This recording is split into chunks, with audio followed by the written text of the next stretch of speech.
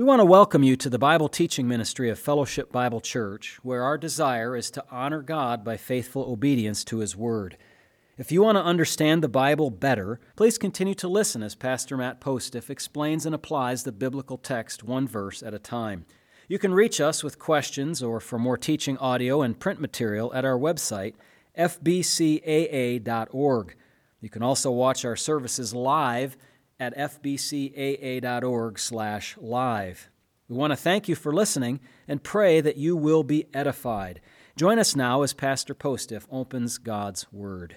Welcome this afternoon. We're glad that you're with us at Fellowship Bible Church for our annual Christmas program, which has not been so annual for the last couple of years, but we're back at it, and we're glad that you are joining us. A couple of notes for you, especially if you're visiting or not familiar with the church. We want to show concern, first of all, for your physical safety. So note a entrance and exit there, and you know the ones in the back, either direction. Also, this door here by Melissa is available for us if we have to leave the room in a quick fashion. Also, for our health, you'll be noticing perhaps a little fluctuation in the temperature. That's just how it is around here because we're moving air all the time so that we have good air circulation for all of you, and that we've put in place since COVID. We had that some before, but we also have ultraviolet light purification going on behind the scenes, so any air that runs through that machine is zapped with that, so viruses will go bye-bye, and that's been a nice addition to our system. And then do take note of restrooms in the library. They're just on the other side of this wall, actually, but you've got to go through the library to get there. Also a set just directly in the back there, and then some upstairs as well.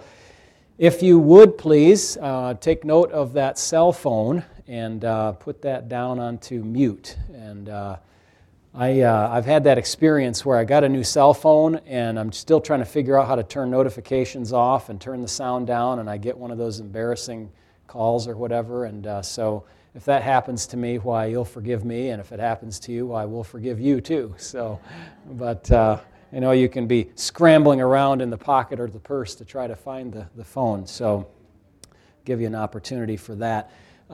We do have a couple of seats up here in the second row on my left, your right, and then other miscellaneous ones around. If it becomes necessary, the men in the back will set up some more chairs and fit us in. Let me see what else I want to make sure. I want to take a moment to invite you also to our Christmas Eve and Christmas Day services, the 24th, 7 o'clock in the evening. That's a Saturday. And then Christmas Day on Sunday morning at 9:45 and 10:45. We have services as well, but not on that Sunday, Christmas Day evening. And then one other announcement I think will complete it for us here, and that is that Jansen Lorch is inviting anyone who is interested to participate in a short Bible study of several weeks in length. If this program kind of piques your interest in the things of God, you're interested in Christianity, and you want to find out more about what it is, which of course we would highly recommend, because if the information that we're talking about here today is true, and of course we are thoroughly convinced that it is very important that you know about it, that you consider it, and that you are knowledgeable about the things that are here in this program. So please do take note of that. So let us know if you'd be interested in participating in such a program.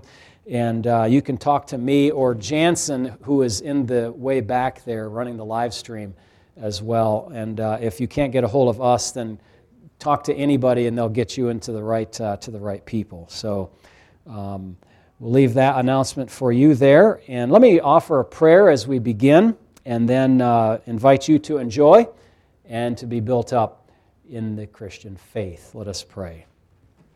Heavenly Father, we are grateful this afternoon for what you have permitted us to prepare and what you will permit us just now to experience. We pray for each of our musicians, instrumentalists, singers, and everybody who is involved in the movement of this program forward over the next hour or so, and may it all redound to the glory of Jesus Christ, our Savior. It's of Him and through Him and to Him that we sing this afternoon. Amen.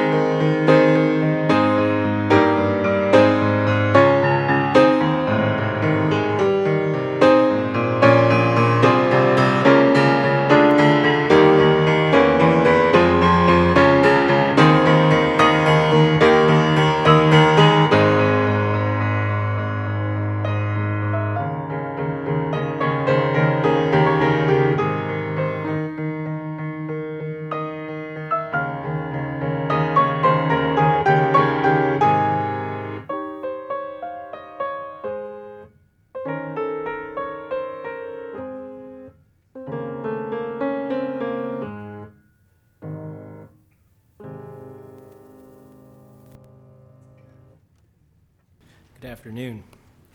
I'll be reading from the Gospel of Matthew, chapter 1, verses 17 through 25, and you can either turn there in your Bible or listen along as I read. Matthew chapter 1, beginning in verse 17. The word of the Lord says, all the generations from Abraham to David are 14 generations. From David until the captivity in Babylon are 14 generations. And from the captivity in Babylon until the Christ are 14 generations. Now the birth of Jesus Christ was as follows. After his mother Mary was betrothed to Joseph, before they came together, she was found with child of the Holy Spirit. Then Joseph, her husband, being a just man, and not wanting to make her a public example, was minded to put her away secretly. But while he thought about these things, behold, an angel of the Lord appeared to him in a dream, saying, Joseph, son of David, do not be afraid to take to you Mary, your wife, for that which is conceived in her is of the Holy Spirit. And she will bring forth a son, and you shall call his name Jesus, for he will save his people from their sins. So all this was done that it might be fulfilled, which was spoken by the Lord through the prophet, saying, Behold, the virgin shall be with child, and bear a son, and they shall call his name Emmanuel, which is translated, God with us. Then Joseph, being aroused from sleep, did as the angel of the Lord commanded him, and took to him his wife, and did not know her till she had brought forth her firstborn son. And he called his name Jesus.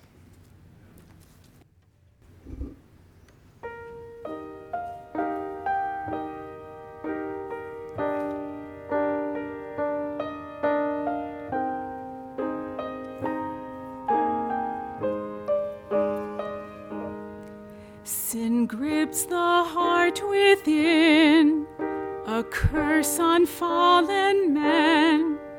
This pride and selfishness we hold inside. Though we were all condemned, we had a loving friend who came to save us. He lived a perfect life and gave the blind their sight, fulfilled the things foretold by prophecy.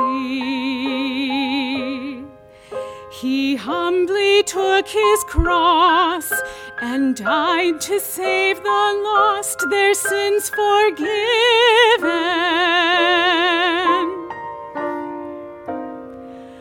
The greatest story ever told is of this Jesus, how he came to earth to rescue sinful men, sent from the Father up above to sacrifice in love and take our place and give unending grace. This Son of God who gave his life and took the grave, obeyed his Father's will despite the cost.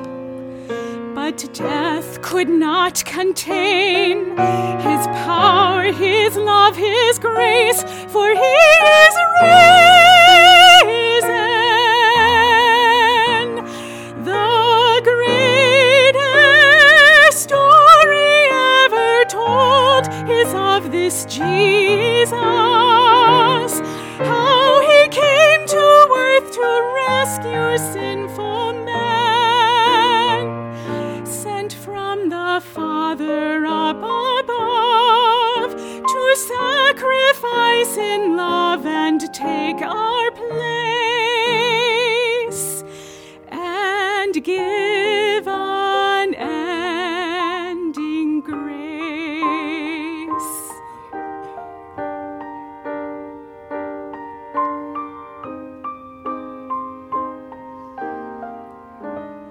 The greatest story ever told is of this Jesus.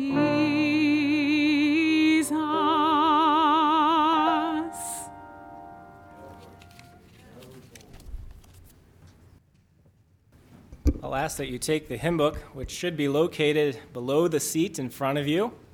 You should find a hymn book there. If there's not enough, well, maybe share with a neighbor and hold it out for them to see there as well. But we'll begin by singing hymn number 204.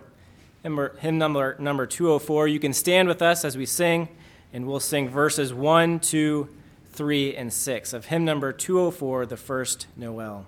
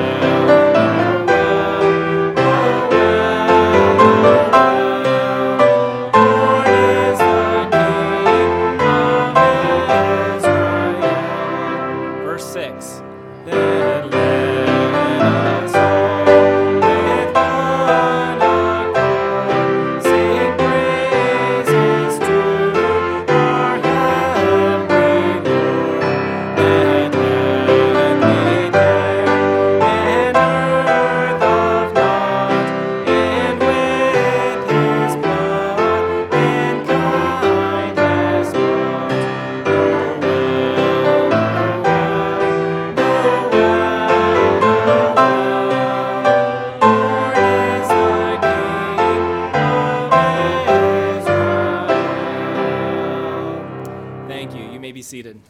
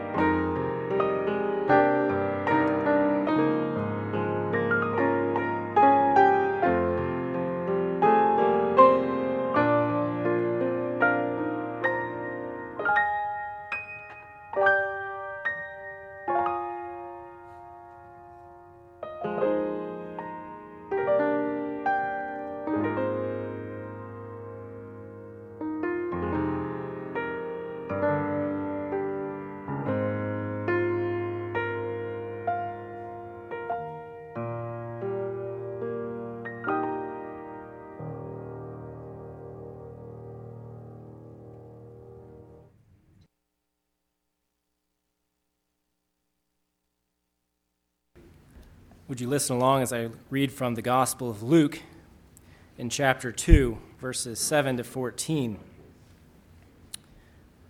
The Apostle Luke writes this in verse 7, "And she brought forth her firstborn son, and wrapped him in swaddling clothes, and laid him in a manger, because there was no room for them in the inn.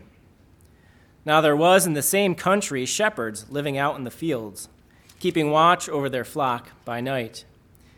And behold, an angel of the Lord stood before them, and the glory of the Lord shone around them, and they were greatly afraid. Then the angel said to them, 'Do not be afraid, for behold, I bring you good tidings of great joy, which will be to all people. For there is born to you this day in the city of David a Savior, who is Christ the Lord. And this will be a sign to you. You will find a babe wrapped in swaddling clothes and lying in a manger.' And suddenly there was with the angel a multitude of the heavenly host, praising God and saying, 'Glory to God in the highest, and on earth peace, goodwill toward men.'"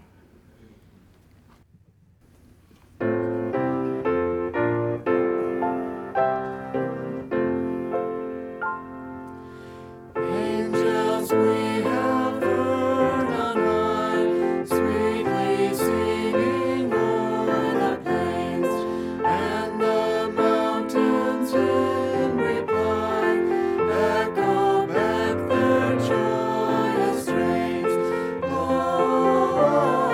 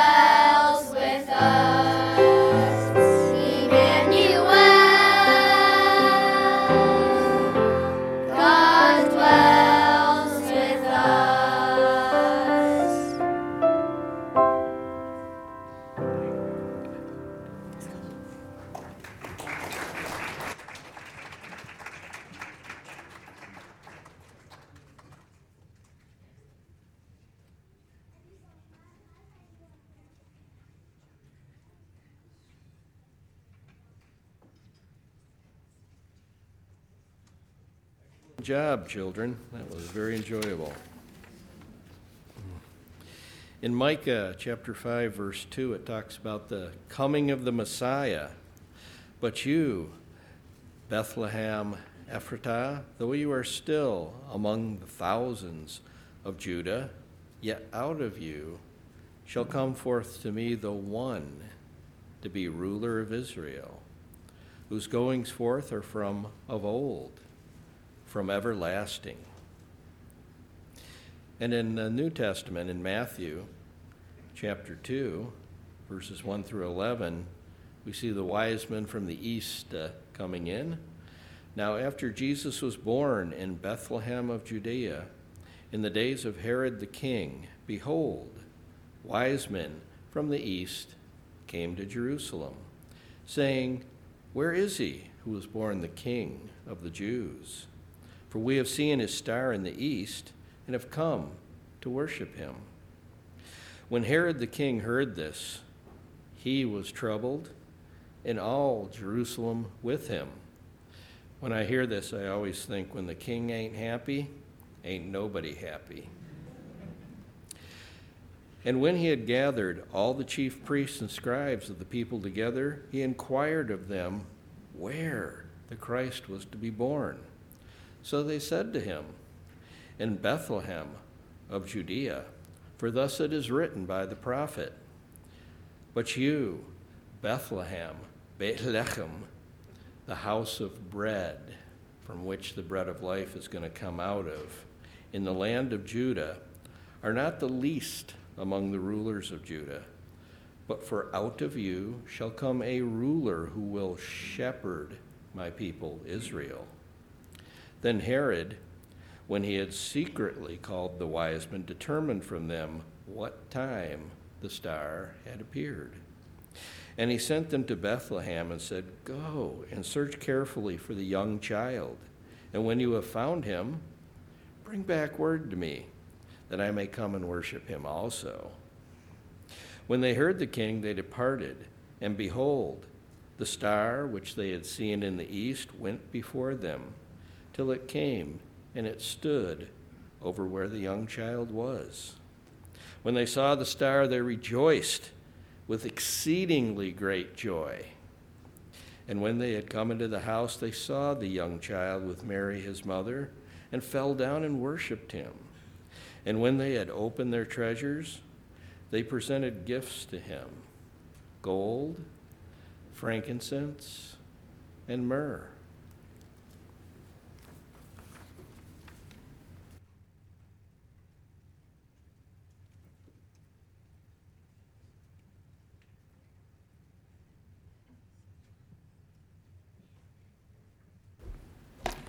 I invite you to once again participate in the program. Take your hymnal, turn to hymn number 190, please, 190.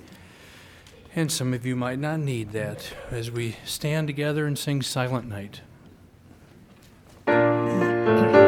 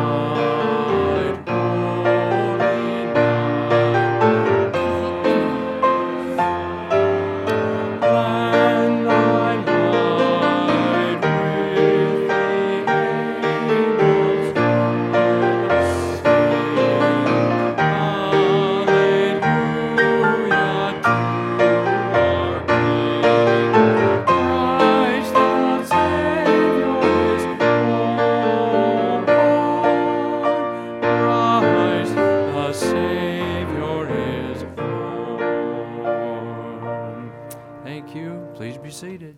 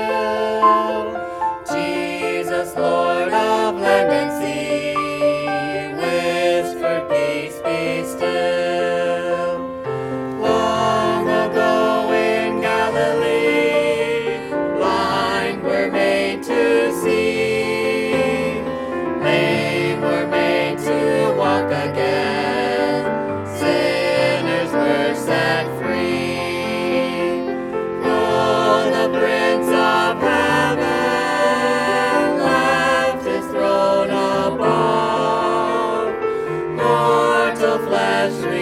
rejected him and scorned his love. Long time ago, he came to Galilee.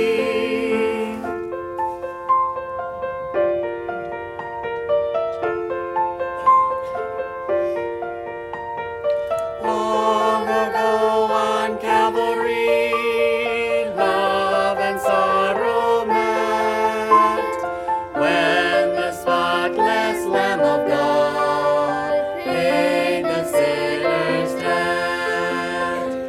Long ago on Calvary, heaven bore my pain, when upon the cruel cross Jesus Christ was slain. Once for all he suffered, never more to die. Now in heaven's majesty, Christ reigns on high. Long time ago, he came to Calvary.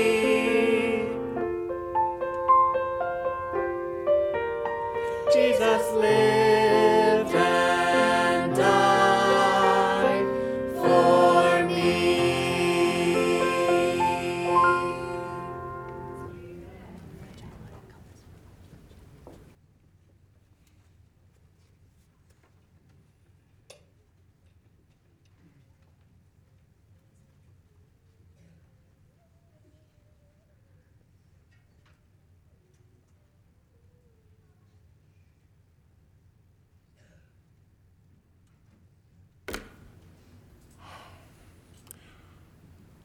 These beautiful words are coming from the mouth of God. In the 11th of Isaiah, extolling the virtues of his Son, in whom he is well pleased.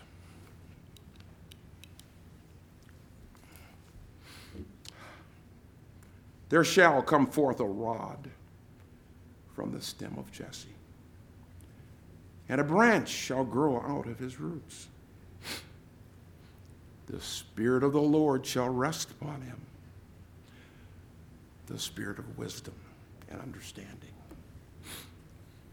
the Spirit of counsel and might, the Spirit of knowledge and the fear of the Lord.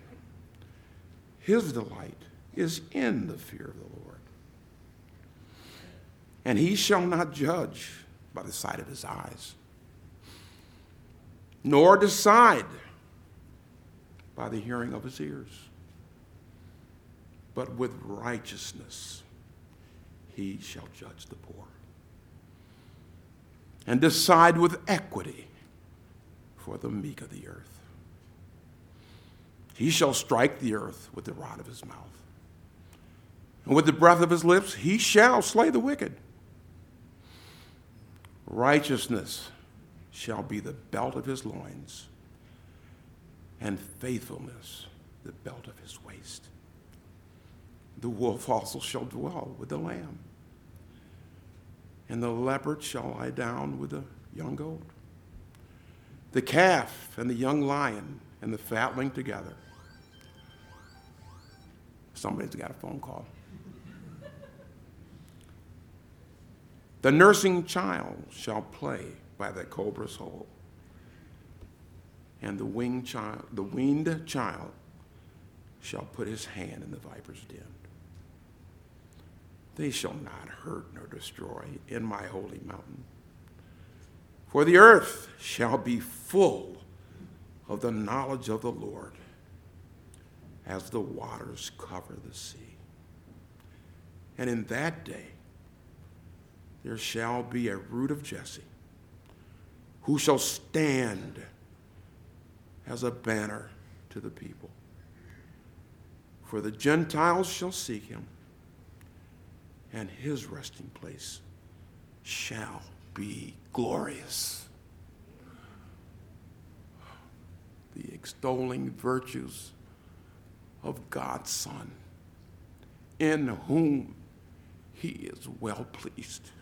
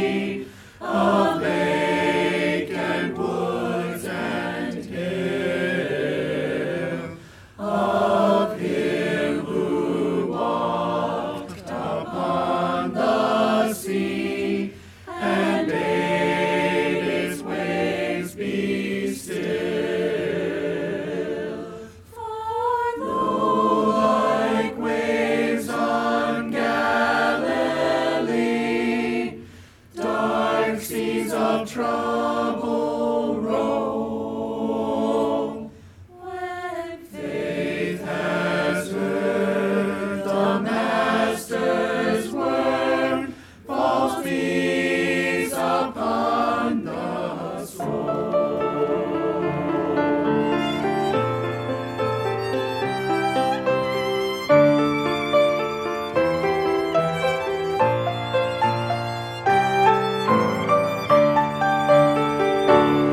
Oh, sing a song of Calvary, its glory and dismay,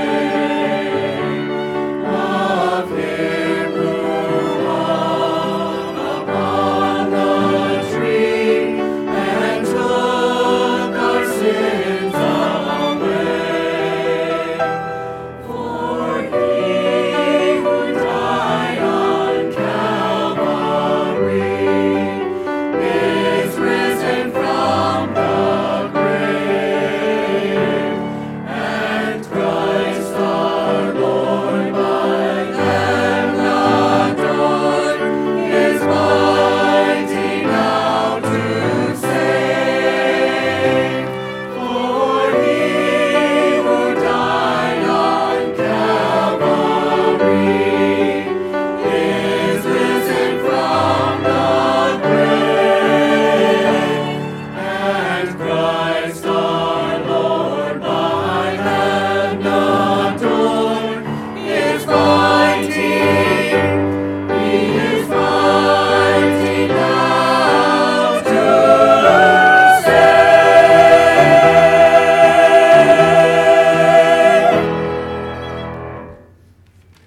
I want to say a hearty thank you to everyone who participated in this last hour and 5 minutes. Excellent work, and I believe God was honored in your singing, and I hope in our response to that as well. This last finale was just tremendous, and Selah, thank you especially to you for sharing your gift with us. And Thurman, thank you for reading the Word. I know it was a little bit of a stretch to get on up here, but we appreciated your emotion in the reading of the Word of God because it is worth it. Well, I wanted to share a little bit with you before we part ways. Actually, we don't quite part ways because we want to invite you to share a little refreshment afterwards just down the hall, and there's some chairs in there and some tables as well. I thought I would share with you a little bit from an old creed. And I've never done this before, certainly not in a Christmas program, but I thought I would read to you and share just a few thoughts about the Apostles' Creed. I was kind of inspired to do this by reading a short evangelistic book called The World Next Door. And they really just go through the creed and give an explanation of the parts of it. And so if you're interested in that, you can come and talk to me afterwards. I'll give you a couple pluses and a couple minuses about it, and we can recommend that to you. But here's the creed, and then I'll just make some comments on it, because I want us all, no matter where we're at in our life and our relationship to God, to be familiar with what Christianity teaches in some. And it's been one of the big burdens on my heart to address as much as possible what I call biblical illiteracy. Many of us can read, but if we don't read the Bible, we don't read the most important book that has ever been authored and published and printed and duplicated and translated. And it is, to me, a shame that we're losing in our society biblical literacy. So I want to help you just with a little bit more of that this afternoon. And the creed says this. Now, by the way, this creed is believed to have been written in the 300s AD, more or less, the version that we have. And if you're interested, by the way, I have it in Greek too here. You can look at that afterwards. But I'll give it to you in English today, okay? Makes it easier for us all. But that puts this at 16 to 1700 years old. The Christian faith is not something that's just been invented in the last 100 or 200 years or the last 48 hours like most tweets that you read. This is far more enduring and substantial and robust. It says this in the Creed, a reflection of our biblical belief. I believe in God, the Father Almighty, creator of heaven and earth. I believe in Jesus Christ, His only Son, our Lord, who was conceived by the Holy Spirit and born of the Virgin Mary. He suffered under Pontius Pilate, was crucified, died, and was buried. He descended to hell. The third day He rose again from the dead. He ascended to heaven and is seated at the right hand of God the Father Almighty. From there He will come to judge the living and the dead. I believe in the Holy Spirit, the Holy Catholic or Universal Church, the communion of saints, the forgiveness of sins, the resurrection of the body, and life everlasting. Amen. The Creed kind of goes through the Trinity. It talks about our belief in God the Father, belief in God the Son, and belief in God the Spirit, and then a few other things after that, which we don't have time. Oh, I wish I had all the time I could to share with you more about this, but I'll cut my comments short here at some point. It starts out by mentioning our belief in God as Christians. Today, a lot of people wonder, where is God? They don't see God. And I thought, when I was reading this text that I said inspired this message for you this afternoon, I thought they used a very helpful illustration. And it was something like this. Imagine a book that you're reading, a very good book, and imagine the characters in that book. Just list them in your mind. 2 or 3 or 4 main characters. You don't have to list them all. Is the author among those characters? You can read the whole book. You read all the activities that happen. Maybe it's some whodunit or some other kind of book that you like reading. And you read through the whole book and you say, well, where was the author? I don't see him. Well, the author is not the kind of a person who can be contained in the book. He's outside of the book. He's above the book. He's the creator of the book. And so God is like that with this world, in a way. He created it. He's not, maybe we could say for this moment anyway, openly a character in it. But in this case, actually, the author wrote himself in to the story. And so we can see, and that's what we've been singing about today and hearing music about, that he wrote himself into the story so that nobody could claim, we've never seen God. Now, somebody today can say, well, I haven't seen God, and unless I see Him with my eyes, I'm not going to believe. But there are reliable historical witnesses that tell us that, in fact, people did see God. They saw Him in the flesh. He wrote Himself into the story.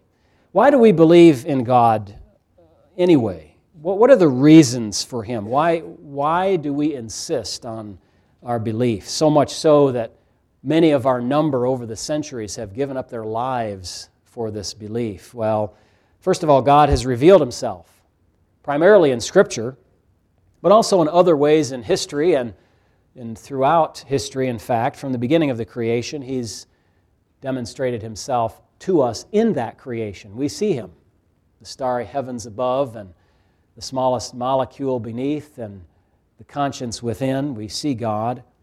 In fact, Christians have the experience of walking with God.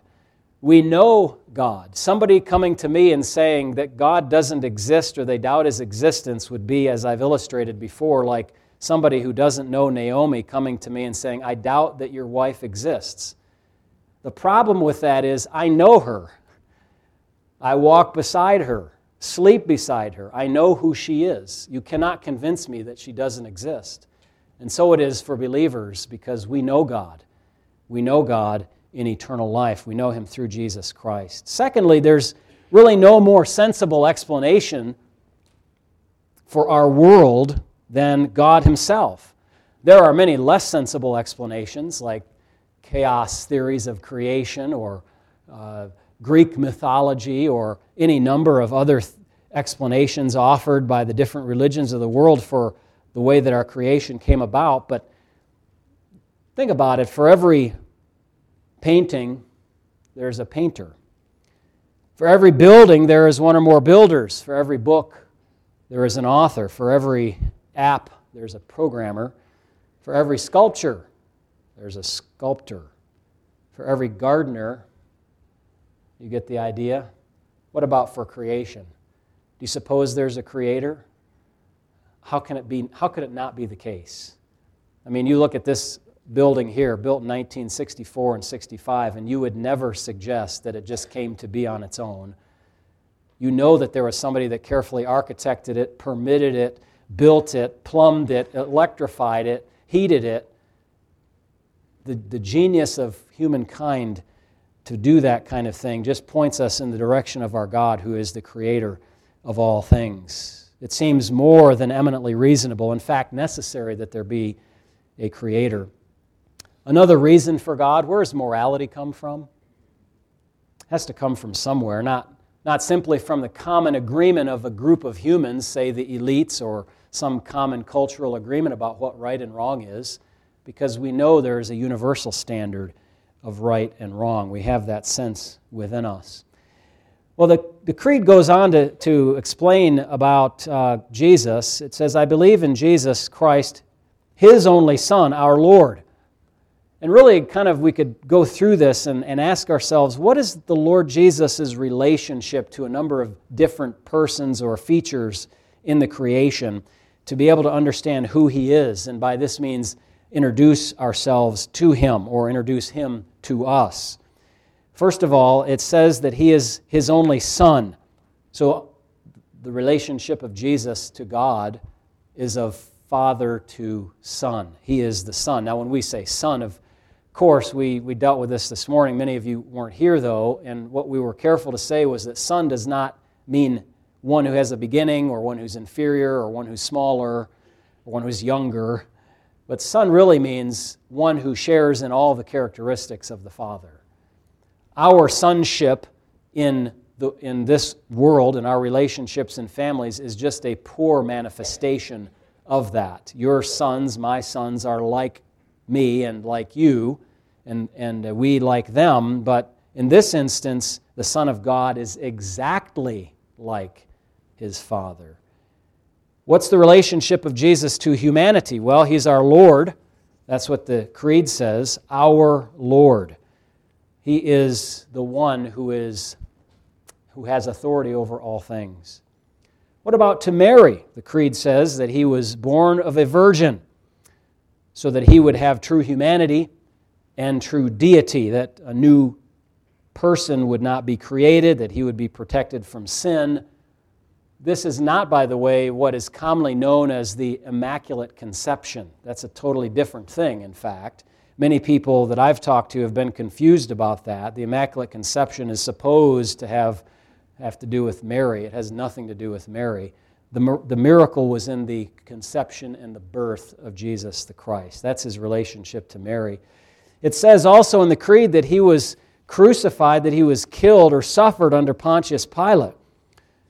To the Roman government, His relationship was one of suffering. And I take that to be kind of emblematic of all the governments of the world. The ruling class in every age does not want any threat to its power, and will go to great lengths, no matter how unjust, to retain that power. And so even governments today persecute not Jesus because He's not here, but they might as well be, because they're persecuting His people, as He said to the Apostle Paul, "Why are you persecuting me?" when Paul was persecuting Christians in the church.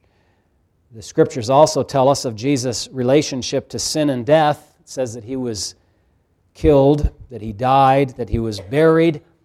And the meaning of that is He was buried for our sins. He was killed, rather, for our sins. He was buried as a proof that He was killed. And then, of course, that He rose again. But back to that idea of death, Jesus died for sinners to satisfy the righteous requirement of the wrath of God against sin. An axiomatic kind of truth is that sin has wages, and you will be paid your wages, or Jesus will be paid your wages, depending on whether you decide to cast your lot with Him or not. Jesus also proclaimed victory to those over the world of the dead when it says in the Creed He descended to hell. Descended, perhaps we could say better, to Hades, but we'll leave the wording alone for now. He descended there and proclaimed His victory over the world, or underworld, we could say, of the dead. His relationship to death and to heaven. He arose from the dead, and He went to heaven. That's what the Creed says when it says He ascended to heaven and is seated at the right hand of the Father. There His relationship to God is given again. Here He sits at the right hand of God, waiting for God to unfold history until the point at which Christ will return and reign over the kingdoms of the earth. And then to humanity, His relationship once again is given in the last phrase of the second stanza here. From there, it says, from heaven He will come to judge the living and the dead. That means you and me. You believe that, do you? When the Scripture says, actually, let me say it this way. When in common parlance we say we have to go and meet our Maker, you know that phrase? Who's your Maker? Well, to be a little more specific than the generic Sunday school answer, all things were made through Christ. He is your Creator, and He shall come to judge the living and the dead. In fact, God has committed all judgment to the Son, and He's given us a guarantee that that is going to happen by raising Him from the dead. Acts chapter 17, and the Bible tells us this in 31, and it says that He therefore commands now all men everywhere to repent, to turn away from their sinfulness and turn to Him, because He will come to judge the living and the dead. You know another proof of that He's coming again? He already came the first time. Very reasonable to believe that He's going to come again. He's already been here once, and He's coming back. Well, there are more things that I could say about our belief in the Spirit and the church and the fellowship of the saints and all, but let me just close with a few other thoughts briefly. Christmas, my friends, is not a story. It is history. It's present and it's future as well. The Christmas story did not end 2,000 years ago. It continued 30-odd years later to what we know as the first Easter holiday. After the Lord lived on the earth and then died for us, that Easter He rose again from the dead. In a way, the Christmas story continues today, seeking to find a home in your heart and help you to know the Savior. In another way, however, the Christmas story has taken a pause, to be continued sometime in the future when the Lord comes a second time to reign in the world, and when every heart must prepare Him room. This was written some years ago. More than 1,900 years ago, there was a man born contrary to the laws of life. This man lived in poverty and was reared in obscurity. He did not travel extensively. That's an interesting phrase. Actually, he did travel extensively. The Son of Man came from heaven. That's a long way, we could say, if we can think of it that way. Only once, it says, did he cross the boundary of the country in which he lived, and that was during his childhood exile in Egypt. He possessed neither wealth nor influence. His relatives were inconspicuous and had neither training nor formal education. In infancy, he startled a king. In childhood, he puzzled doctors. In manhood, he ruled the course of nature, walked upon the waves as pavement, and hushed the sea to sleep. He healed the multitudes without medicine and made no charge for his service. He never wrote a book, yet perhaps all the libraries of the world could not hold the books that have been written about him. He never wrote a song, and yet he has furnished the theme for more songs than all the songwriters combined. He never founded a college, But all the schools put together cannot boast as having as many students as he does. He never marshaled an army, nor drafted a soldier, nor fired a gun, and yet no leader ever had more volunteers who have under his orders made more rebels stack arms and surrender without a shot fired. He never practiced psychiatry, and yet he has healed more broken hearts than all the doctors far and near. Once each week, multitudes congregate at worshiping assemblies to pay homage and respect to him. The names of the past proud statesmen of Greece and Rome have come and gone. The names of past scientists, philosophers, and theologians have come and gone. But the name of this man multiplies more and more. Though time has spread 1,900 years between the people of this generation and the mockers at his crucifixion, he still lives. His enemies could not destroy him, and the grave could not hold him. He stands forth upon the highest pinnacle of heavenly glory, proclaimed of God, acknowledged by angels, adored by saints, and feared by devils, as the risen personal Christ, our Lord and our Savior. Father in heaven, how we thank you that we could gather today for this service and the honor and the recognition of the Lord Jesus Christ. Father, I pray that these words have been somewhat helpful, that they have challenged us if we're a little illiterate about the things of God, that they have informed us so that we might better make a decision about how we're going to deal with this man, Jesus, this God-man, this Son of Man, this Son of God, who, as we read, is beyond equal.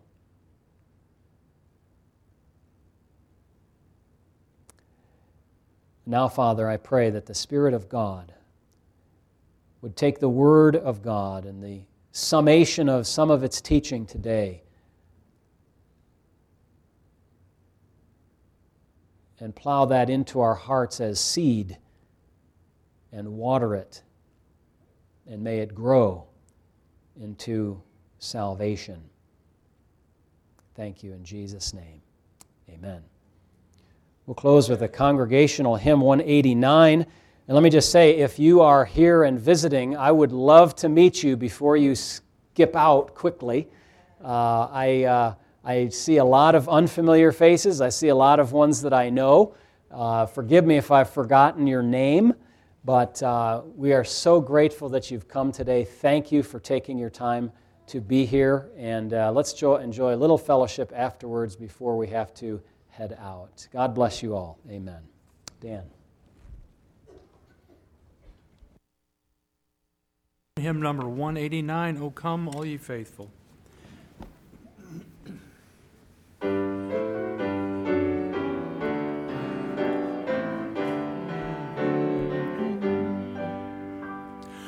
O come, all ye faithful.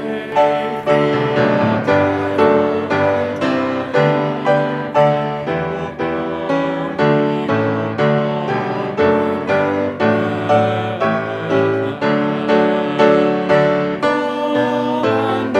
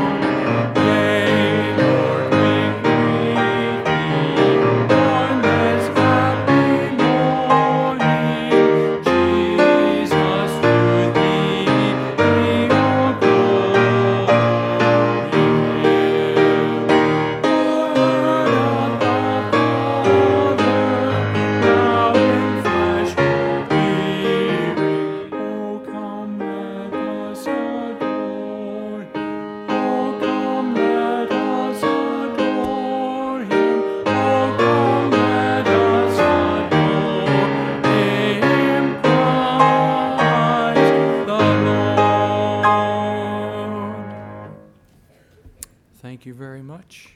You are dismissed. Join us next door.